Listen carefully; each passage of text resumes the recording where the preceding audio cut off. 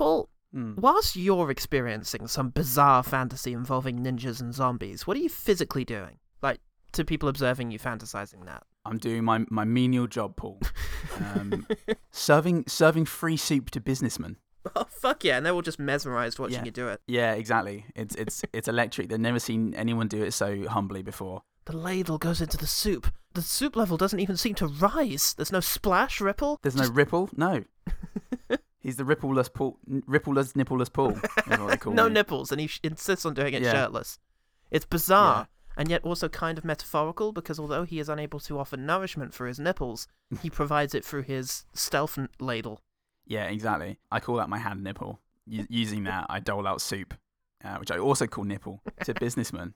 Exclusively to businessmen. Yeah, I don't know how they managed it. Austerity really worked out well for them. And it just seems like the only way to overcome them is to tie directly into their expectations of you. And I support that. Exactly, and just think that one day I could be them. So I am going to pull the ladder up after me. But then one day you'll be out having a corporate lunch and you'll meet another younger, quieter man with even less nipple than you. Nipplelesser. And you'll just start crying and beating him to death, and your mentor, who was in the same situation as you, will be like, no, this is not the way! But you won't listen. They were wrong. They were wrong to support you. But then how else is a boy going to get nipples and make his way in the world?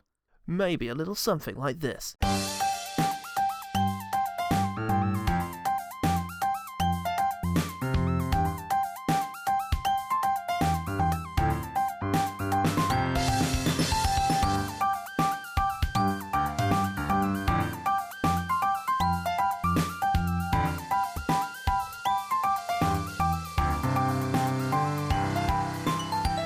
Happy New Year! Should all acquaintance be forgot and never brought to mind? Should Pauls be charged to watch some shite right here on One Good Thing? I'm still Paul Salt. I will fall for anything. Shit, that's going to be my line later on. Not David Carradine specifically said not to. And I call him Kill Bill throughout my plot rundown. I love Perfect. He's also blind guy from Daredevil. We're finally a year closer to being assimilated into each other, everyone. It's the best situation you could hope It's for. happened very quickly in the last month, I feel. After a month of really being at odds about the bizarre flowers of Miss Blandish or whatever the fuck. Yeah. It's really all come together. We've overcompensated, and now we are indistinguishable. Yeah. A whole new year of mind-sharting films lie ahead of us. And why not start with an Always Kinky Recommendations month? Yeah. Speaking of month, Janelle. It rhymes. Does if you think about it, if you squint hard. Squint your ears. If you do an ear squint, Nell did that with her memories of Sucker Punch and said, oh, wouldn't it be fun if we watched this again? And in a sense it was. And a looking back on it way. Yeah, in the same way that if you got kicked in the balls really hard at school, you might one day think, oh god, wouldn't it be nostalgic? And some guy, he stabbed you, is the thing. Zack Snyder. It's like, this isn't nostalgic at all. Zack Snyder put a mini skirt on you and said, okay, now you have the power. The power of my erection. So, yes, Nell has forged every signature she needs to have us lobotomized by way of ocular injection of Zack Snyder's Sucker Punch. Yeah. I lost everyone I've ever loved.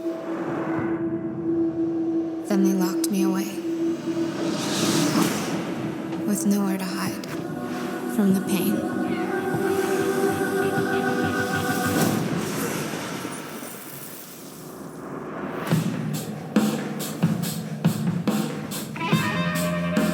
You know Zack Snyder.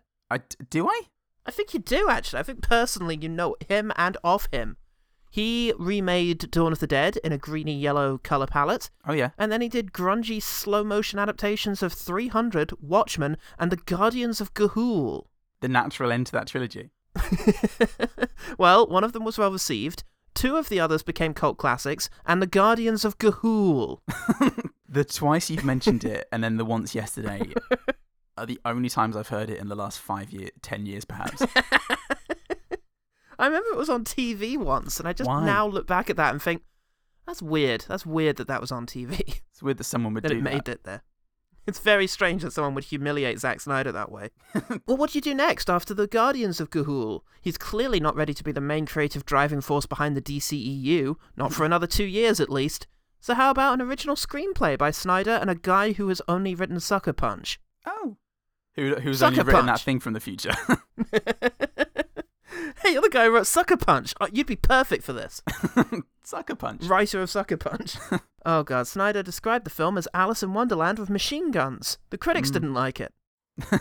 Critics disagreed. Therefore, Annalie Newitz at io9.com said, Sucker Punch offers a perfect portrait of storytelling gone wrong. There was a nice build-up of peas there initially. I thought they were going to run with that and it was going to get even deeper. Perfect portrait of percolating pitch. Perfect portrait of plot points, pottering, and Postlethwaite. Even the movie's attempt to comment on the problems of storytelling goes wrong. I enjoyed that. Yeah. But how can you prove it? Maybe that was a portrait on the problems of storytelling going wrong. The puttering plot points. Yeah. The pottering ones. Like an old grandpa trying to find metal on the beach. Aww. That's this movie. In a sense, yeah. I could see that analogy being fleshed out and being exactly what Sucker Punch is. But then it would have to be Dirty Grandpa. Oh, yeah. It would have to be a sexy fucking grandpa is the problem with this analogy. Fuck. God, yeah. Uh-oh, Zac Efron's here, everyone. Let's move on quickly. Uh-oh, we're in trouble. Like a Grimm remix. When will the 90s see all the Grimm remixes is what I want to know. Life is a roller coaster, you just gotta ride it. The public, meanwhile, mostly hated it, except for this fucking guy. Strap in, Paul. All right. B.R. Rogers at Google. It's a bit long, but it's a ride. Here we go. It's 2021. It's what this year is all about. Art. This is not a movie, quotation marks. This is cinema with a capital C. A multi-layered cinephile's wet dream. Is the wet dream multi-layered or is the cinephile multi-layered? If you're a multi-layered cinephile, you're going to fucking love this. What are your other hobbies? I don't understand the question. No. What's your name? Orson Welles?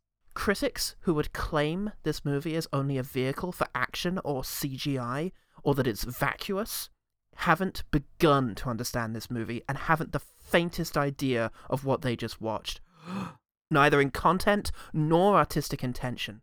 This is about your psyche, your choices, about the things human beings do to themselves and others in an attempt to understand who they are and how physical reality works. This is a movie about oppression. No, not just about women being oppressed by misogyny, but by our own self-created oppression. How we make bad bargains in life with others and ourselves. And about how we can free ourselves. Freedom begins in our mind and nowhere else. We are lie to ourselves, put ourselves through trials, and cheer ourselves on, telling ourselves simultaneously that we are sensitive but fierce. I tell myself that every day. We are both gatekeeper and keymaster, the yin and yang, the alpha and the omega, as well as the fly in the ointment, the wrench in the works. We are our own creator, our own hero, our own villain, our own writer, our own critic, and our own projector. We write the script, and we play all the parts. All we see or seem is but a dream within a dream. We are creator and critic. And that is what this film is about. Incidentally, it also has some of the most kick-ass action scenes and fun CGI among all of its layers, frames, and symbolism. Watch it more than once, and you'll see more in it each time. Enjoy it as art is meant to be enjoyed. Grapple with the questions it raises. Let it provoke your thought. Let it percolate in your subconscious and throughout your limbic system before asking yourself, who am I? What obstacles did I put in my own way? What does freedom mean to me, really? Am I free internally, even though externally things might not look that way? And perhaps most important, ask yourself, why am I not running at full speed towards my most fervent of dreams as if my hair was on fire? You won't be sorry you asked the question. And you won't be sorry you watched this très magnifique piece of cinema. I just feel so very old, Paul. Is B.R. Rogers the other writer of Sucker Punch? Because that was eerily similar to the closing monologue. In length and content. Yeah. Yeah. Oh my God. Where to begin? He did not address the fact that this is also a vehicle for Vag, Paul. And that was the most important element for me. And I feel Vag has gotten a bad rap lately. And I want to see that. I want to see it taking on its own features. Oh, release the Snyder cut of your life. And release the Snyder cut of reality. Oh shit, we're already in it. Well, the film has 22% on Rotten Tomatoes, 33 on Metacritic, and barely made its production budget back. How's that, B.R. Rogers, or whatever your name was? Oh, Christ. Now, Legendary Pictures suggested that the film was a commercial failure because audiences wouldn't accept a female action hero. Oh, yeah, that'll be it. Yep. Yep. I mean, we don't know that for sure, but probably best not make any more of those just in case. Meanwhile, how much money do you need for Man of Steel, Zack Snyder? Your very next film? All of it? Great. You got it. Here it is. Yep. All our money. Here it is. We took it from a women's shelter. We took it from every women's shelter. We could find. Just like you requested. You're right, it will make them stronger in the long run. We also doxed them all, so their dads can find them. Oh, God. Quite a few 3-min. Oh, boy! First 3-min of 2021. Oh, yeah, the first batch. Love it. Now, Malcolm Scott got here by his own merits. He played the gross cook in this. Oh, okay. And also played Hockey Fan in Little Man and Delivery Guy in Alone in the Dark. So lots to be proud of there. Sweet. Little Man. Oh, Christ, Little Man, yeah. Little Man. Remember that. Remember all of that we watched. Feels a bit unfair. Well, is it? But not as unfair as us having to watch 20 minutes of Little Man, No. so nothing will ever match that injustice. Nothing's ever going to undo that. All of our other 3-men got help from Snyder. Specifically, we have 3 stars of Batman vs. Superman here today. Ooh. Yeah. Gary A. Hecker is a Foley artist who has worked on every movie ever made. Google it, it's insane. But he also voiced Blarp in Lost in Space, the weird space monkey thing. And he did creature vocals in Bats v Soups and special creature vocals in this. And this came out before, so I guess he got demoted. Do you want me to do special creature vocals? Not again. Not this time. What were the special creatures? The special creatures of Batman vs. Superman. Richard Catrone, or Catroni, was the memorable character of CJ in this film. Equally memorable as Fight Club spectator in Bats v Soups. Oh. Fight Club? What? Maybe you could see Fight Club, the movie, on in the background in one scene. Oh, maybe, yeah. And was Big Daddy Mars in Ghosts of Mars, who I'm guessing is the guy who's like... Yeah. And who was in this? CJ? CJ. Which one was CJ? Yeah. Well, yeah, exactly. Who the fuck was CJ? Was that one of the orderlies? Must have been, right? Yeah, all right. Okay. Maybe he's the one who's like, I got a bad feeling about this, man. Yeah. The one who had a story in his expression that I wanted to delve into. Dive into like a welcoming ocean. Delve into like a tiramisu. And last but not least is Carla Gugino, who was the voice of the ship in Bats v Soups, a doctor in New Year's Eve, and here plays the psychiatrist / madam of the sexy dance shop. Yeah, okay. That's a shame.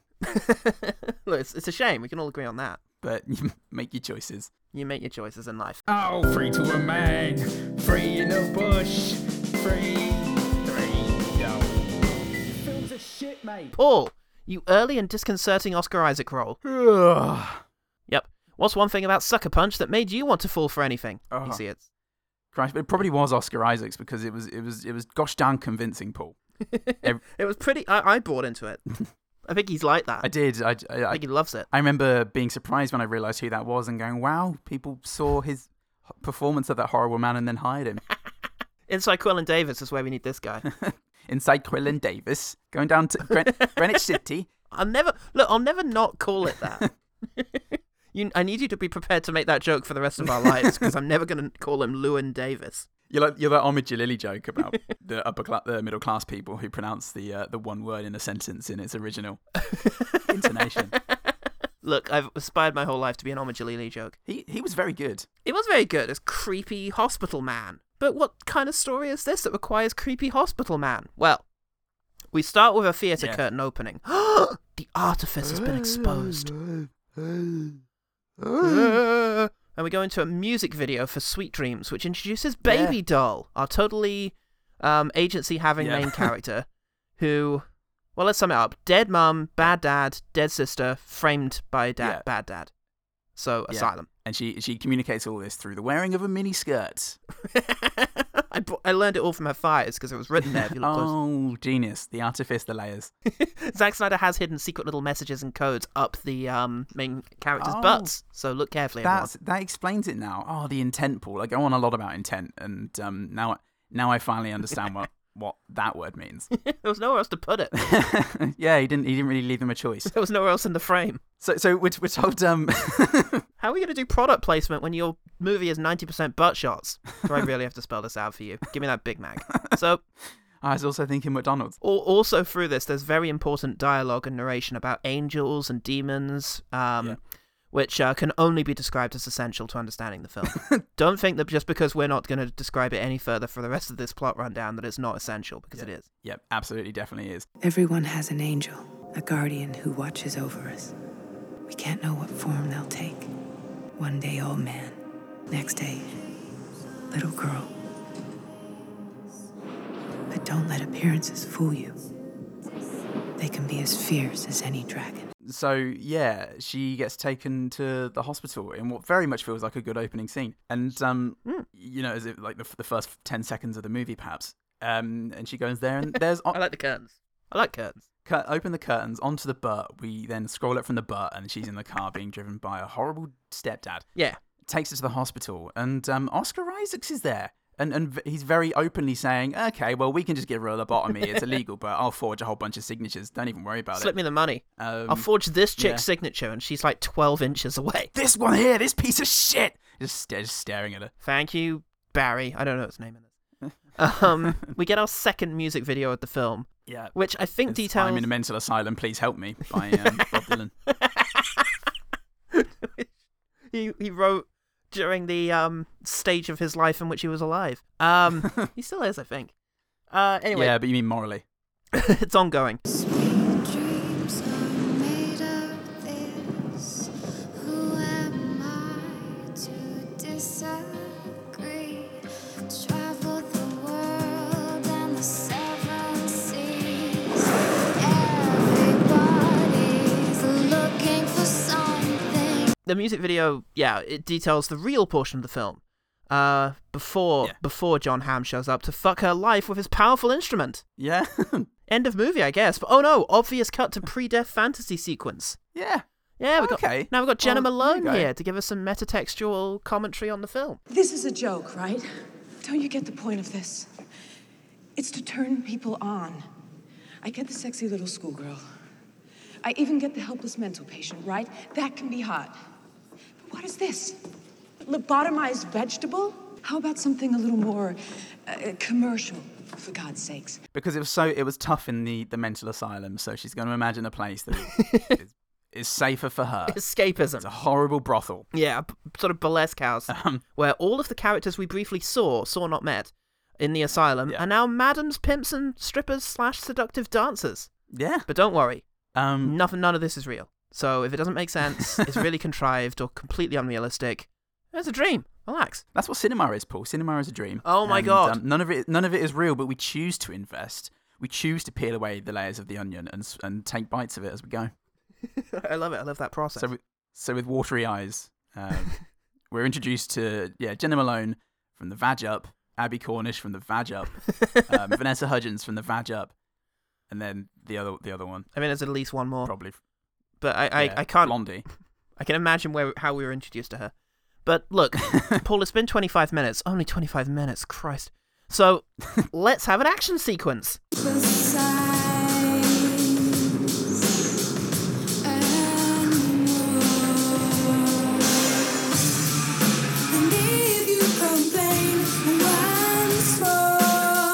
Our main lady performs a dance for a bunch of guys that we don't get to see because we're seeing what she's imagining, a snowy Japanese dojo where she meets Kill Bill. Yeah. Isn't this set in the 50s? Yeah, but she's seen the Zatoichi Future. collection of films. Okay.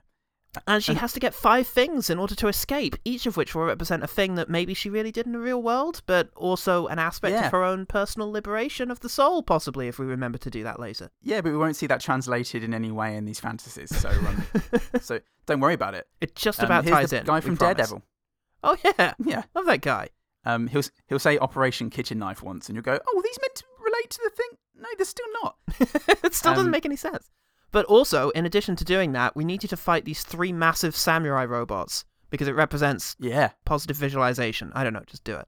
Yeah, empowerment. She does it. Off you go. She wins. He slaps her on the vag and The badge. sends her on her way. You got this, coach. Well, you're a coach. Give it back. So, then we go back to the burlesque house for a sequence of her trying to organize the escape with some of the other dancers, and then next action sequence.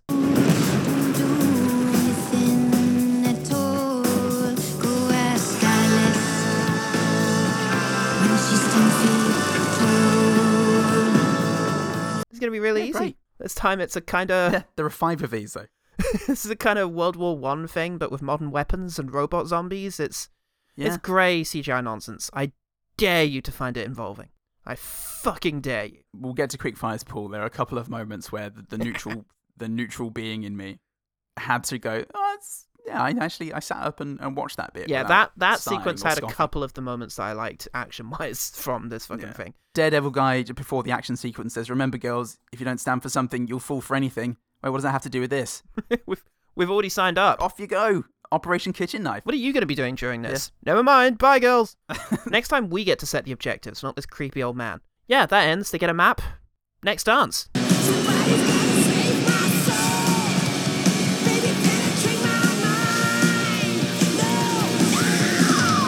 I remember there's being more to these scenes in between, and to the movie. A lot of it is just the girls all from the vag up, just discussing about how the planet definitely isn't going to work, and fuck you, baby doll. What are you anyway? You fucking baby doll prick, pigtail twat. Oh God, I really think it's going to work. Oh, you and your character and your very deep character and personality. You've convinced me. Can we capitalize and market and copyright the term vag up as a sort of call to arms for folk? All right, everyone, vag up. I think, at least if we take it, it's like protecting it from the Proud Boys. Yeah. Before the right people can take it back. We'll safeguard it and then sell it to Barclays at the last minute because we are dicks. Yeah. We will gatekeep the shit out of this. This week on Vag Up Mondays, you can get 12% APR. It's really good. It's another grey, brown, and green sludge, but this time shaped like a medieval castle with all orcs and dragons and such. It's about 8 minutes long. Yeah, fuck me. And they win in the end. Yeah, they're told at the beginning, you're going to have to kill the baby. And I went, oh yeah, I remember this, because they decide not to, and that's like a growth thing. they find strength in mercy. Oh no, they slit the baby dragon's throat, and then they kill the mother dragon. Yeah, they slit its fucking throat and pull out the stuff from its throat. Does that in any way tie into the fact that they had to do something morally ambiguous in the real world for the thing they needed? No, they stole a fat guy off. They stole a lighter off a fat guy. Yeah. The only lighter in existence, I guess. So, yeah. There's no safer way of getting a lighter than that. He had the only one. Yeah, no. The 50s. 50s, it's a crazy time. It's a crazy, fireless time. More planning goes on. There's another good rock song by a female artist, because there really are just many acts of defilement that go on in this film. And we get action scene number 4.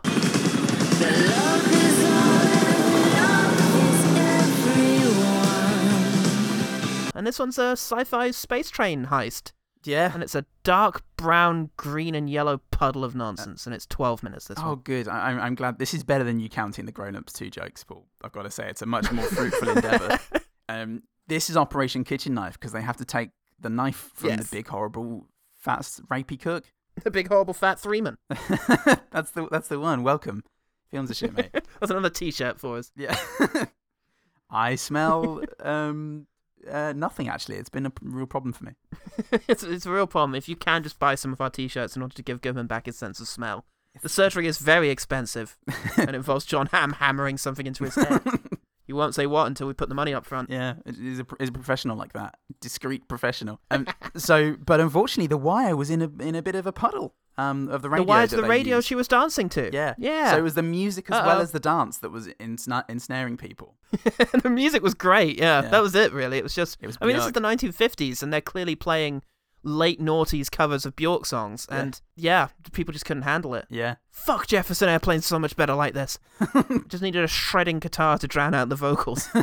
But yeah, it goes wrong, and because the women aren't actually strong or powerful or working together in real life, one of them gets killed. It was Jenna Malone, Jenna who I think Malone, was no. the nice one. Yeah, she was the nice one. She was holding the whole thing together because it certainly wasn't fucking Baby Doll, the prick. Yeah. Um, Well, I know her based on the personality types of her butt. She had the humble butt. Baby Doll's porcelain butt couldn't really cash the check that her mouth was writing. And Daredevil guy specifically warned them against this before they went to kill the baby dragon. Yeah, he said, try not to get the radio in a puddle. And they were like, Yeah. what? Eh? I can't remember what level of reality this is. But luckily, Oscar Isaac is here. Yeah. And he decides that we need to be much closer to the conclusion than we are. So he just kills 2 of the women. Yeah? I think one of them was the one from High School Musical. Yeah. And now there are only 2 girls left, which is crazy. I genuinely lost track of how many of them there were. And I was surprised that they were down to 2. But what a fucking relief, hey? So I know. so they decide now that it's the best time to escape when there are fewer of them. Yeah.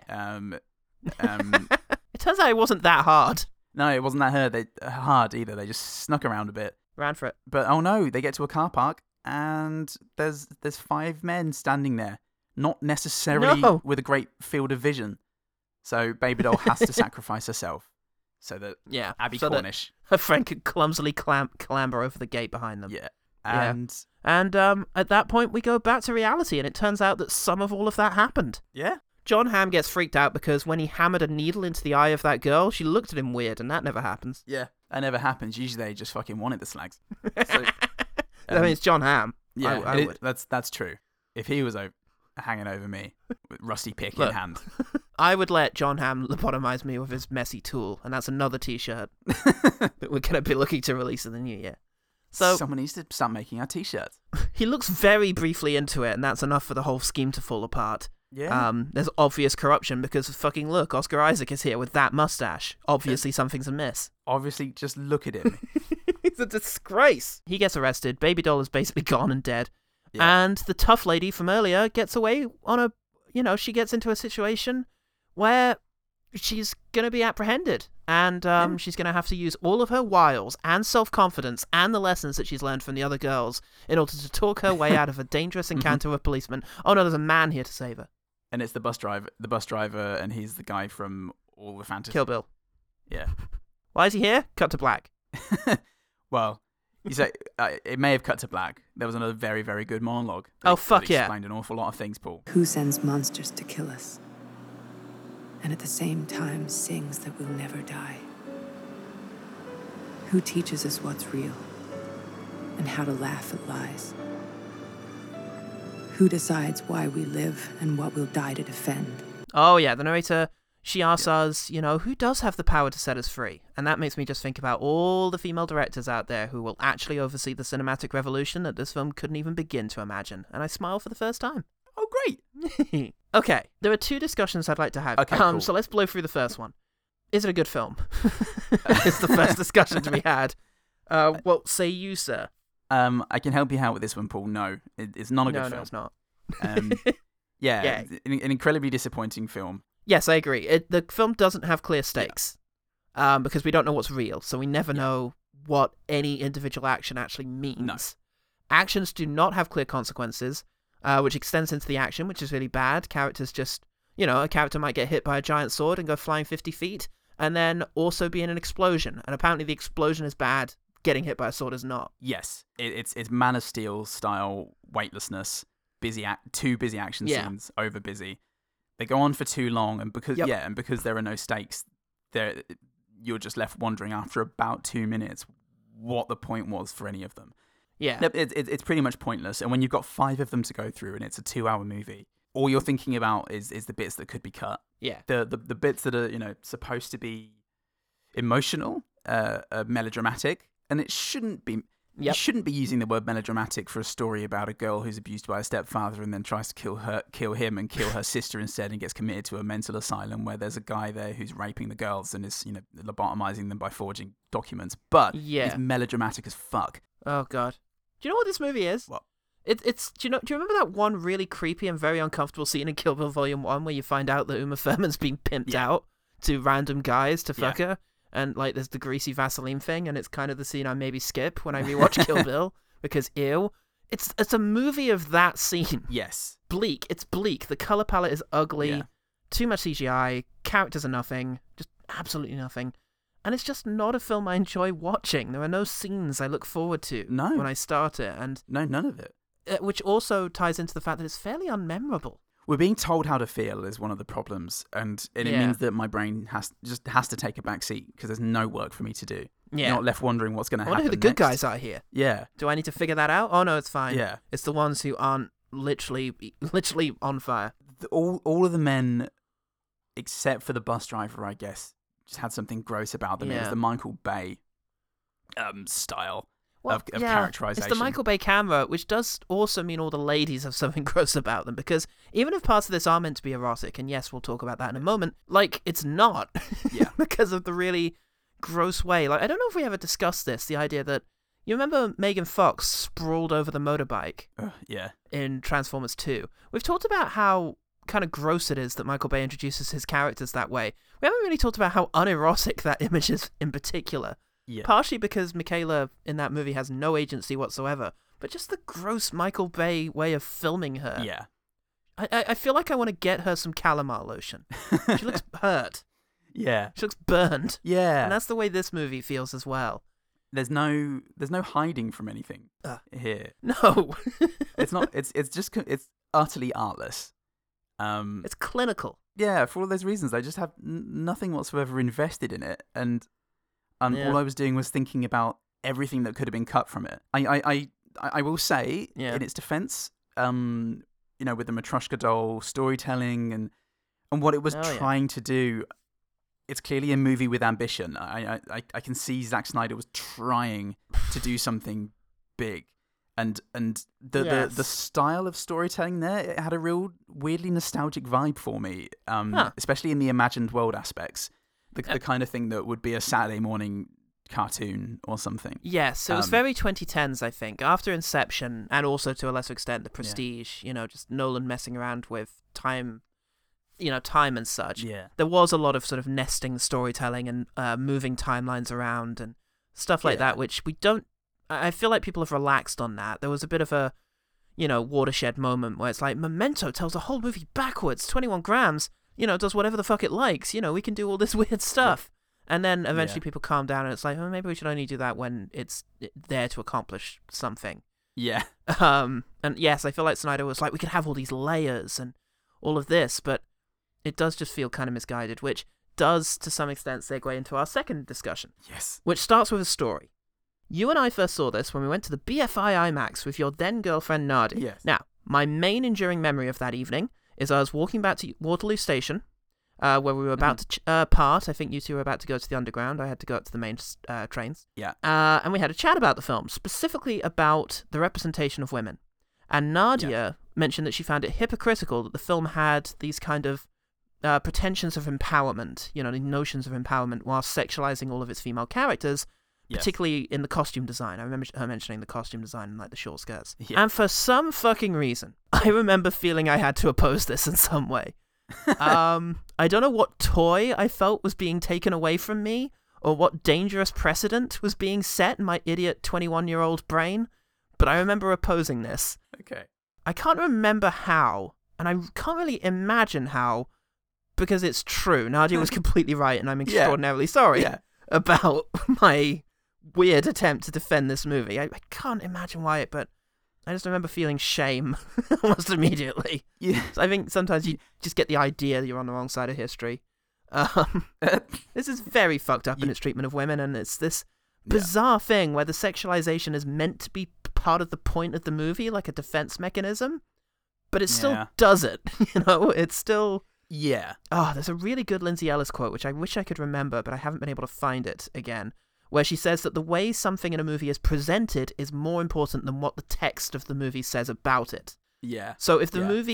movie actually tells you, has the director come out at the beginning and say, objectifying women in geek culture is bad, but then spends 2 hours objectifying women in a geek culture setting, the audience are going to respond more to the latter than the former. Yeah.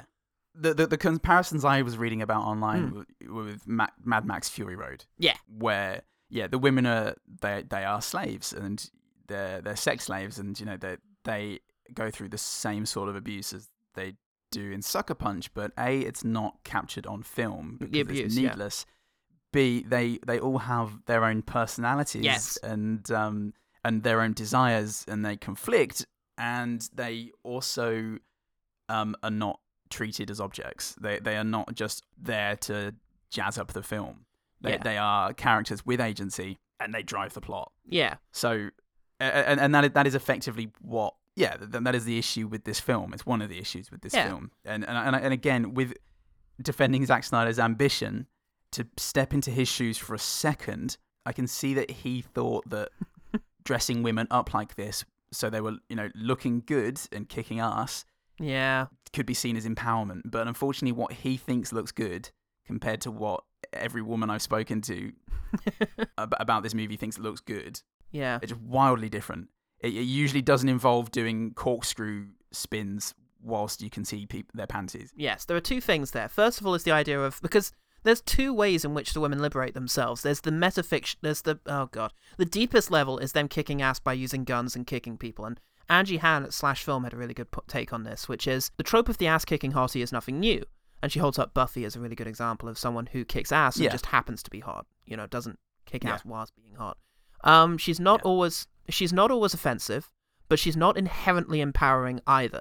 If she's framed in the same old male gaze, she ends up being just another variation of the same old male fantasies. And for her, what it came down to was, does the woman or women have an inner life?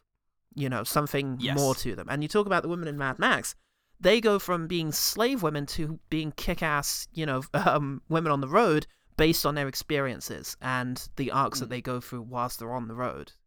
So that's one thing. And then the other issue is, outside of that narrative, say the action sequences aren't even in the movie because, they're not, I guess, real in the weird sense that it can be. What you've got is the women using their sexuality, the system, that the things that they're trapped in order to distract men, in order to claim these items they need. And on that, you've got Colin Dray at Pop Matters, who says, if the point of the fiction was to argue that there is ultimately no way out of this kind of sexist abusive cycle, then the film would be making a horribly grim but consistent message.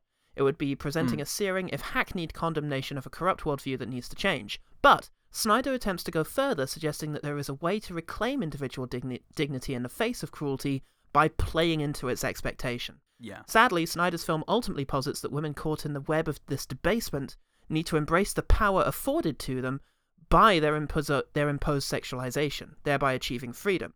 It effectively offers a rather nihilistic message about the need for women to utterly abdicate their sense of self in service of survival. So that's the thing, is the sexuality in the film is never empowering. It's almost always a source of shame. Like, Baby Doll doesn't enjoy doing her dance. She doesn't enjoy using sexuality to get what she wants. She just does it because she has to. And it's just... And I remember thinking, why don't we get to see Baby Doll dance? I'm really glad. It would be grim as fuck to see. It'd be awful to see all the guys sweating as they perv over it. Well, just seeing this woman who we've only seen in the context of abuse and being disempowered doing her sexy dance would be really uncomfortable in a way that perhaps could be used, intentionally to good effect. But it's just odd to think about.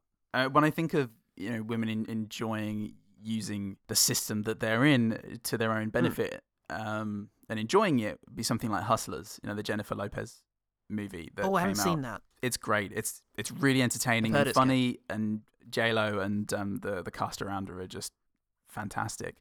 But it's, that feels like true empowerment because they are having a fucking good time whilst they're doing it, and writing the scales that way, and it's edifying to watch. Whereas this just felt kind of gross. Yeah, it did. And you mentioned Zack Snyder there, and I think this does play into a bigger problem with Snyder, and I think it's part of why, and we should get into this at some stage, why I have gone off Watchmen, because Snyder has a style and an aesthetic, and he applies it to everything, even when it's working against the theme of the movie he's making. And it's great for music videos and commercials, or like the opening cutscene of a video game. But in narrative storytelling, it's too basic a tool to be using all the time. Yeah. And the idea of liberating or empowering these women for an adolescent, sexy, violent fantasy is just kind of weird. I feel weird watching victims of implied sexual abuse doing high kicks and short skirts. It's like, I don't know, it's just the Snyder approach. He thinks, this is cool, therefore we'll do this. Even though the movie he's making... begs him not to. He did, yeah. he came back and he said he tried to do the classic Tommy Wiseau shift of implying that the overall grossness was intentional. Mm-hmm. He said, "I'm always shocked that it was so badly misunderstood. I've always said that this was a commentary on sexism and geek culture. Someone would ask me, why did you film the girls this way? And I'd say, well, you did. Sucker Punch is a fuck you to a lot of the people who will watch it." And I definitely felt that. Yes. Success there. But not for the reasons that he... But no, it's like making a porn movie to criticize porn movies. Yeah. But one that is definitely still working as a porn movie. And the fact that it's Yeah. actually an anti-porn movie will be implied by the movie having a really depressing ending, where most of the porn stars in it die. Yes. Like- But Boogie Nights would be a better example, like a better version of that. Yeah, if Boogie Nights featured 12-minute long actual sex scenes that you were Gangbangs, intended to masturbate to, and then at the end everyone's just sad. Yeah. Like, it's I don't know what to make of it. It's like Michelle Haneke making funny games. Like, yeah. well done then? Thanks. But then someone needs to reply to Zack Snyder and say, okay, so that's what you were going for, and that's great, but this is why that doesn't work. And even if you were doing it intentionally, I actually don't doubt that it was intentional. Yeah. But he then doesn't understand the issues with the way he did it. He doesn't understand why those two things conflict. Fuck, just... And someone really needed to explain that to him before he went off and directed more films. Yeah, you know what? I'm more upset about that joke I made at the beginning than I led on. Legendary Pictures saying, oh, I guess people didn't want to see it because of female action star. And then just Zack Snyder has had a consistent career over the past 20 years. Regardless of flops and critical, misses. His future has never been in question. But an entire gender suddenly can't get fucking close to an action movie based on one flop. I feel like, to be fair to Zack Snyder, it's been at least 3 flops from awful directors. Oh, what, for female-led action movies? Yeah. Well... Any excuse, sometimes. Yeah. Ugh. Yeah, that's the thing, is the studios care so little about doing this, is they always put it in the hands of people who are entirely untested, like the guy who did Catwoman, have no interest in actually doing it right. Yeah, they set them up to fail, and then they do fail, and that helps them perpetuate the narrative. Ugh. And this feels like an example of that. It's just like, yeah, we'll have this movie about female liberation, directed by this guy, produced by this guy, this guy. And it's just... produced by the butt guy. Should we recruit a feminist to give this script a once-over? I don't want them in here with their pipe smoke. Sorry, I was busy vomiting. What were you saying? On you. Yeah. I was just saying, oh! Sorry, I anticipated it. All right, well, yeah, this... Look, positive pulls, we've got to swing around on this, so... Yeah. It's a gross little movie that I don't enjoy, but let's talk about the good things. Quick fire. The opening few seconds with the curtain and the monologue. The monologue may have been utterly meaningless, but I liked the opening onto the curtains and then the curtains opening to the film. It just looked right, and the pacing and the quiet before everything happened was satisfying. Yeah, agreed. That was it was an interesting way of starting a movie. Unfortunately, I was already not paying attention to the movie because I was thinking about the monologue that had started at the point when you first see the curtains. So, but a good shot in that opening. Baby doll gets locked in a room, and the camera goes through the lock to see her eye on the other side, and then into the eye, into the reflection of the eye, into the action on the other side of the lock. And that was a very imaginative way of using a camera. It was very David Fincher-esque. He would do something like that. Right. Good stuff. Yeah. I did like Oscar Isaacs in general. Really convincing performance. And as he was giving his speech to the women at the end, just before he kills 2 of them, it reminded me of the sort of gravitas he had in A Most Violent Year. I was thinking about Most Violent Year during this, and just thinking about the sort of vocal control he exercises in various places. Yeah, he's very good. Yeah. Another performer I appreciated quite a bit. Horrible Dad is just Horrible Dad. He's nothing. But when we go into the dream, he's replaced by a priest, and I think he's still the same actor. Yes. Only now, instead of his gross kind of American accent, he's putting on a sort of Irish accent. He is Irish. He is Irish, so maybe that's just his actual voice, but I just like the playfulness of Asshole Dad is now just kind of, be Jesus. Yeah. Jesus! You'll get what you deserve when the high roller comes. Calm down. I will not calm down. Did you see what she did? I did. I'm sorry. I hope you're rotten here. You'll burn in hell. And he's doing like a really old man kind of, you'll get what's coming to you sort of accent. I just found that amusing. Yeah, me too. I like that. The cover of Where Is My Mind? Oh yeah. Whilst it shouldn't have been used in the movie, like most of the tracks, Yeah, I liked agreed. the actual track. Try this trick, spin it, yeah.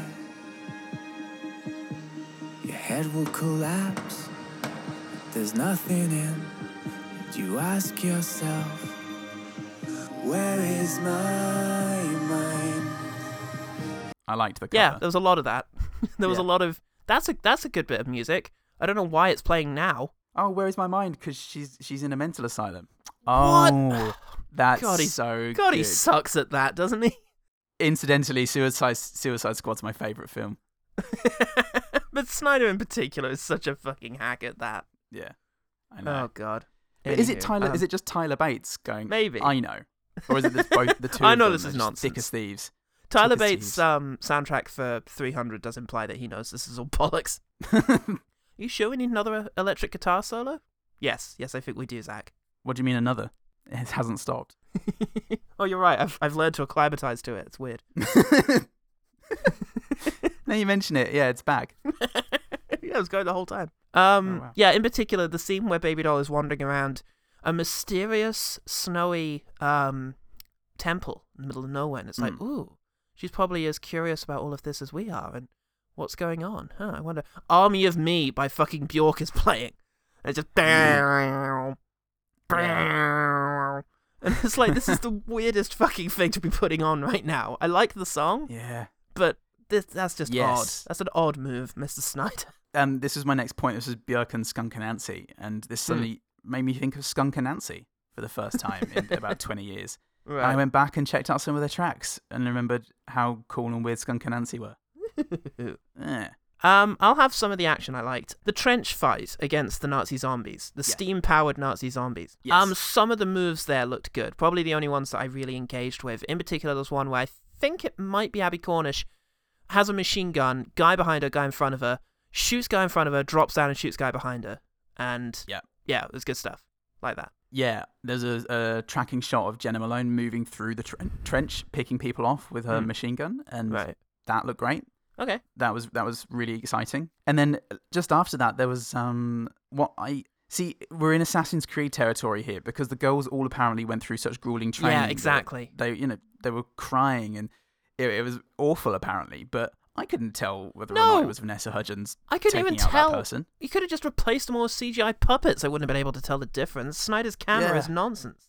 I feel so bad they had to try so hard. Compare it to like John Wick and Halle Berry in John Wick 3. You know, the Chad, whatever his name is, camera. Stahelski. I can't repeat that.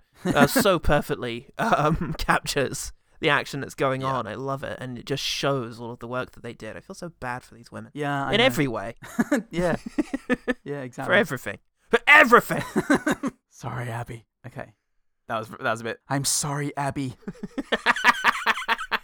That's good. I am here in the dark night in a tortured joke premise. Okay, when the plane is flying away from the dragon, there's a part where the machine gun nest at the back of the plane gets bitten into by the dragon, and that looked good from inside the plane, because you just get these teeth suddenly appearing on the top and bottom, and the whole compartment suddenly crushes, and the girl has to, jump out of there. That looked good. Oh, yeah, cool. Looked like it might have been a practical effect. Ooh. I know! When, I think it was Baby Doll, she shoots the first boss in the face, and his face suddenly becomes light. Looked good. Oh, yeah. I liked I liked the contrast there. Quite satisfying. I nearly put that down. I did see that, and it did look quite good, and it was built up to for a long time. Oh, it's just so CG, but you're right, that was a good moment. I enjoyed that. I'm just going to generally say Jenna Malone. I really like her. Yeah. I mean, she's great. Yeah. She hasn't been, I haven't seen her in much recently, apart from the Hunger Games and obviously Donnie Darko. Yeah. Back in the day. But, like Jenna Malone. I'm glad she was around. Actually, there's a moment where she stands up in the trenches to face a soldier, tosses her gun up, and it spins a few times in the air, and she catches it without taking her eyes off the soldier. And I thought, maybe they had to do multiple takes to get that right. And that suddenly felt good. Like, that wasn't just Malone did it in CGI, one. or they didn't cut it or anything. She didn't break her gaze once. Just, it like something that somebody who cared about cinema would do. Malone insisted, and she did it in one. Yeah. She actually improvised it. Fuck. Daughter. The glass of wine Oscar Isaac was enjoying with his dinner looked fucking delicious. It really made me want a glass of wine with my dinner. Love that. Yeah, it was like, when you watch cartoon drinks and they look really delicious. It was like that. Love it. One of my issues last time around was the steam or light for blood, but I didn't mind it so much this time. No, I'm alright with it. Anything that shows impact, because far too often in modern movies you just see gunfire and then something falls over and there's nothing. Steam is a good workaround. Yeah, I thought it was fine. And then when Oscar Isaac kills Amber and Blondie, one of his goons looked really hurt, and I wondered about his story. I wanted to know what his deal was, where he was from. CJ! It might have been CJ, beautiful CJ. He was the one, the orderly, who was like, I don't know, I don't want to do this anymore. And then Oscar Isaac goes, do it! Oh, okay. Sounds like classic CJ to me. Based on nothing. CJ? I will say some of the guns are pretty cool. Snyder, I think, favors the M1911 model handgun, which is a pretty cool handgun because it's shown up in quite a few of his. And yeah, in particular, the one that Oscar Isaac uses to shoot several women is a cool looking gun. And also Baby Doll has one, a silver, pearl handled one that she carries around with her that also looks cool. So yeah, some of the guns look good. The assault rifles are so fucking done up, you can't even really appreciate them as weapons. They just look like, I don't know, bits of scaffolding that they're carrying around with them with all the fucking sights and handles and stuff that they're not even using. So yeah. Great. Over-designed there, but I'd prefer just something simple, like a Tommy gun. Something a bit fanciful. Yeah, why not? Or just a garrote. They use slowly on each one at a time, for over the course of half an hour. Loved it. Well, the final one then. There's the scene where Jenna Malone dies. The performance from Abby Cornish in particular was really striking. It was really, really affecting. Oh, that's good. And it showed me that with realer moments and a better script and a redirected focus, they could have really gotten something good out of these girls. Just have them as the one-dimensional exposition bots that they were. Yeah, and that almost feels like a defilement of them and their talent in some ways. And they all signed up for it, and I hope they all got paid very well for it and have managed to levy. I don't know what Abby Cornish has done since, but I hope they've all managed to levy, this movie into some success, although the movie bombed, so I'm guessing not. They seem to be vocally quite defensive about it. I don't know if that's just like attachment to your work. Yeah, maybe. But I mean, they must have had they went through a hell of a lot to get it made. You don't want to then just say, you're right, it sucked, Yeah. But nevertheless, it does feel like the failure of this film is also a failure of these 4 women, which is a shame. I hate them now. There's 4 of them, right? Maybe. Maybe. Who knows? 5. Oh, there's 5. Okay, cool. My point exactly. Oh, yeah, that's right. There's 5. We win. It's just a real failure to the 5 or 6 women who are in this movie. And Carla Gugino. Her too. Yeah. Get away from Zack Snyder. It's not doing any good. Please. Stay in The Haunting of Hill House. Try and attach yourself to... Glom on like a barnacle. Never let Mike go. Flanagan. Yeah. Tommy Flanagan. Glom on. Never let him go. Tommy Flanagan. He'll show you all the best pubs in Edinburgh. Goodman. Did anyone come forward from the OG team? Did anyone come forward from the OG team to admit they had seen this? The shameful scum Greasy of the palm. OG team. Some of them did. Oh. And let's have a look at them now. I didn't put it on Facebook, sorry. That's all right. I put it on about an hour ago, but obviously no one. Fuck yeah. No response. I don't know, those Facebook lot are pretty sharp. Elliot J. O'Neill said, the good thing about this movie is that it's inspiring my parody comedy movie about taking on Facebook, Zucker Punch. I'm trying to get the directors of Airplane on board. Pun fucking intended. So yeah, love it. It's I mean, it's curious because the name implies the directors of the film and nothing else. But it's a Facebook takedown. Oh, right, like Zuckerberg. Got it. Yeah. It's a multi-layered pun. I'm here for it. It's everything that we could have hoped for. The layers working so much better than the layers in Sucker Punch. Despite it being a multi-layered film of art. Still misogynist, though, weirdly. We'll explain why in this week's Patreon. Sign up. Please give us money. Thanks, Elliot. Please, somebody. Martin Gardner said, it wasn't boring, mostly because I had no idea what was going on, granted. That is a plus. He then goes on to say he had this one down as one to review when cinemas shut, so maybe later in the year. So check that out later in the year. Fuck from yeah. Martin Gardner. Yeah. I mean, it's a very interesting film, and I want more people to be talking about it because every review I read for this was interesting in the angle it took, whether it was defending it or condemning it. It was still a very curious film to dismiss. It's not like Cats, where everybody knows the same things are shit. Like, everyone's going to have a different take on this, and that's good. Yeah. You know, this is like shit art. Let's have some... rather than it's just a shit blockbuster. Let's have some debate. Yeah. You dig. About what exactly is terrible about it. Yeah. And what's this? Ellen Graham sneaking up out of those last-minute shallows to say, sexy Oscar Isaac? I think also that the actresses really had fun doing their fight choreography. I didn't get the reading right on that. I somewhat like the idea of a dance being an illusion for a battle, but the final scene of Us definitely did it better. Oh yeah, definitely. That was a stunning sequence. That was one of the best parts of the film, that final dance fight thing. I really hope they did have fun making it.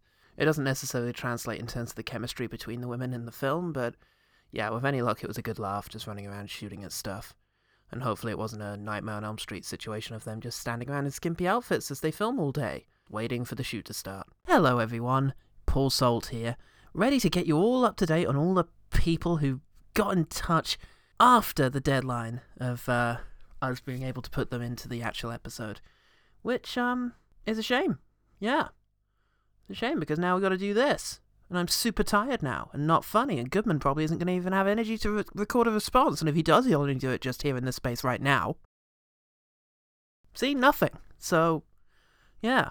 In future, you try and tell us about the things you liked in this rubbish films a bit earlier, please. Thank you. Anyway, Phil Harker Smith said, "It warned me to avoid Zack Snyder films." Yup, valuable lesson. Can save yourself a lot of pain doing that.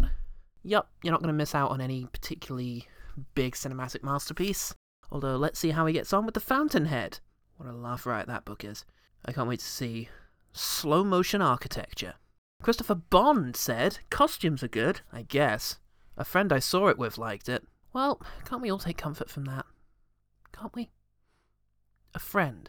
A friend, you say? You don't give us much details. Just a friend who you cared enough to go see Sucker Punch with. It brought some joy to his life, or her life. Who am I to judge? Nobody, because we have heard from Katie Maiden. Katie writes about. Hey, Katie. And she says, "You know I love this film. No shame. I didn't know you loved this film. All of the shame." Actually, I think I do remember you saying that you quite liked it, which is ridiculous and wrong. Nevertheless, I respect you as a human being and your right to a dignified death following this terrible faux pas. No, it's fine. That's really interesting, actually. I remember now that you do like this movie. You might be the only person I know who likes it, so... yeah, what a weird anomaly. I hate it. B.T. Calloway gets in touch to say the opening scenes once again prove that Snyder is an excellent visual storyteller, conveying half the first act arc without dialogue, much like the Johnny Cash opening of Dawn of the Dead, or displaying the Watchmen's entire alternate history in the time Bob Dylan takes to sing a song. I mean, the Watchmen opening credit sequence is my favourite Zack Snyder moment, which doesn't take a lot of beating. He's good at montage. He's very good at montage, tends to treat far too many scenes as if they were montage. Yeah, I think that's it. I'm still here now. Goodman probably, dead by now. I've never got taken up this much of a podcast without him before. It's kind of weird. I guess we're just gonna cut back to now us as if we were talking this whole time, and this dark little chapter of me sat up here in my attic, recording alone, will just seem like a distant memory. Thanks, OG Team. Thanks, OG Team! Oh my god, I love them and their greasy butts.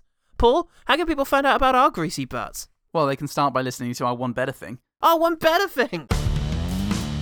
The One Better Thing.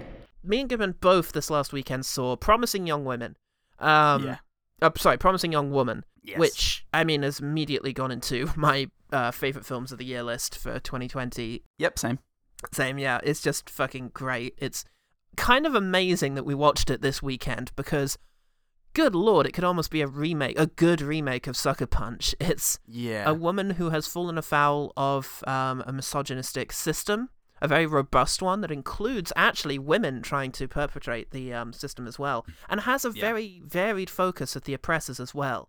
And that's something we didn't say, is that by presenting misogynist men in Sucker Punch as just being cartoon villains with mustaches and, greasy lips and such, you do let off the fact that it takes a whole society of people to perpetrate such a system, including nice people. People who present as nice people are still part of the problem, because otherwise it wouldn't be a problem. Because it's not all just cartoon villains. Promising Young Woman gets that. It presents us with a incredible lead who is willing to use her sexuality to try and gain some form of revenge over the system, but also demonstrates the fact that she is intelligent, clever, kind of crazy in a way that's really compelling to watch. She has flaws, strengths, humor. She's such a full person, and that's everything that Sucker Punch was missing. Played incredibly well by Carey Mulligan. She's amazing. I just keep getting flashbacks of the film and her mischievous expressions as she's going through and doing what she does, and she's just so magnetic. Just so good to see Carey Mulligan again. I haven't seen her in anything in a while. Yeah, it has been a while, and because for a while there, around this time actually, Mulligan looked like she was going to conquer the world. I don't know if she's had her big role yet, but this was amazing, and just seeing her go from "stop, what are you doing?" to "stop, what are you doing?" is more exciting to me than Abby Cornish taking out a whole room full of Nazis on. Yeah, absolutely. That's power. That's where power is. So see it. It's amazing. And just a quick thing, in terms of a movie in which most of the action is taken up by a dream and you don't quite know what's going on, but it's actually good, Mulholland Drive is obviously the exceptional example, because everything that happens in the dream feeds into our understanding of the real lives of the dreamer, and that's compelling. Beautiful. Yeah. Also Mad Max Fury Road. Yeah. For a team of powerful women escaping from a misogynist system, definitely Mad Max Fury Road. Yeah. Inception, in terms of it tells you that a lot of this stuff isn't really happening. Yep. But it's very open and clear about the stakes of what will happen if they fail in their mission. Yeah. I think that's good. We've done Mad Max Fury Road a few times already, I think, so that we weren't losing a future wreck. Got to keep those guarded. Very quickly, we finished watching Sucker Punch on Saturday night at about 9 p.m. And as the credits are rolling, I just thought, I think Promising Young Woman would be a good film to watch now. Yeah. I think that'd really clear the palette. Yeah. And then put something better on the palette. Mm. It was just perfect double bill for somebody who likes disappointment first and then pudding. Yeah, it's like How to Do This Premise Well, the second half. They even split her plan into different stages, which they demark by putting numbers on the screen, which could fill in for the missions that they go on. And no man is telling her to do it either. It's just It's great. And Alison Brie, Bo Burnham, Adam Brody, Christopher Mintz-Plasse, Clancy Brown, Jennifer Coolidge. Oh my god! And I love that Alison Brie is devoting so much time to playing bitches now. Yeah, that's an entertaining angle for her to take after characters like Annie and oh god, what was her character name in Glow? Zoya. Her name was Zoya in real life. Yeah. Her real name is now Zoya Alison Brie. Alison is the nickname. You also need to all go watch Glow and then write angry petitions to Netflix about the cancellation of Glow. So go and do that. That's some bullshit. That's the real injustice. Meanwhile, Zack Snyder's fucking sequel to Dawn of the Dead stormed right through coronavirus lockdown. So did Tenet. I'm never going to not be angry about this. And that's the one better thing. Yay! The one better thing. Okay, Paul, how can people find out about our greased up butts? They are slapping around an Audible for anyone who cares to listen or not.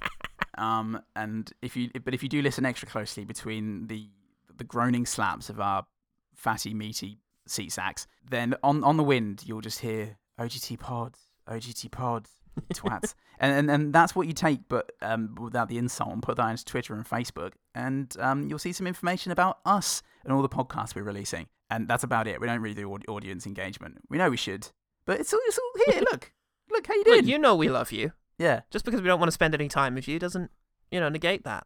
We're the deadbeat dads of the podcasting world. Look, it's not that we hate you because we love you, obviously, but we just think that Twitter and most social media is a vacuous, consistently sinking cesspit of hatred, self-loathing, and violence. And I get enough of that at home. Oh! Yeah. Look, as soon as coronavirus is over, we're going to all invite you over to our houses, and we'll all make love together, and it'll be just a much more fulfilling experience than anything that might happen over Twitter, including the nudes that we will send. Yeah. Paul's going to make a beef stroganoff. It's the only thing to have when you're boning. It's BYOB. BYOBS. Bring that beef stroganoff. That's very much our podcast analogized. Bring your own beef stroganoff. Stay for the laughs. Bring your own laughs. I very, very quickly, I have been in Roll2Cast's new campaign on Fuck yeah. Pulp Cthulhu this time. So if you are into a bit of the Eldritch horror, a bit of the Mummy / Indiana Jones style swashbuckling, exaggerated action hero type escapade, then check it out on Roll2Cast. Are you playing? And we have a Patreon. Are you playing Brendan Fraser or Arnold Vosloo? I'm playing their love child, Brendold. Brendold Fraslu. Oh, they tell tales of the brindled man. And we also have a Patreon where for as little as $1 a month you can get exclusive access to special Paul's only content. We've been doing a lot of looking into the questions from Brett Goldstein's Films to be Buried With recently. Yep. Just really running off making that format 10 times as long as it is when he does it. Yeah, bringing up some really interesting conversations. Fuck yeah. We're doing some Let's Plays again soon. Yep. And maybe even a Paul's pitch or a 50 Paul's a Shade. Oh, yes, we might be pitching an installment to X-Men. Not X-Men. We did that. We did that. Shit, The Matrix, that was it. That was the next one we were going to do. Yes. Yes, there might be a Matrix film on the horizon, so keep an eye out for that. On your other left. I'm Paul Fosley. I'm your other left. Remember, the one good thing about Sucker Punch is that ironically, it is exactly what you think it is. Also, Oscar Isaacs is really good in it for people who think we don't take this seriously anymore.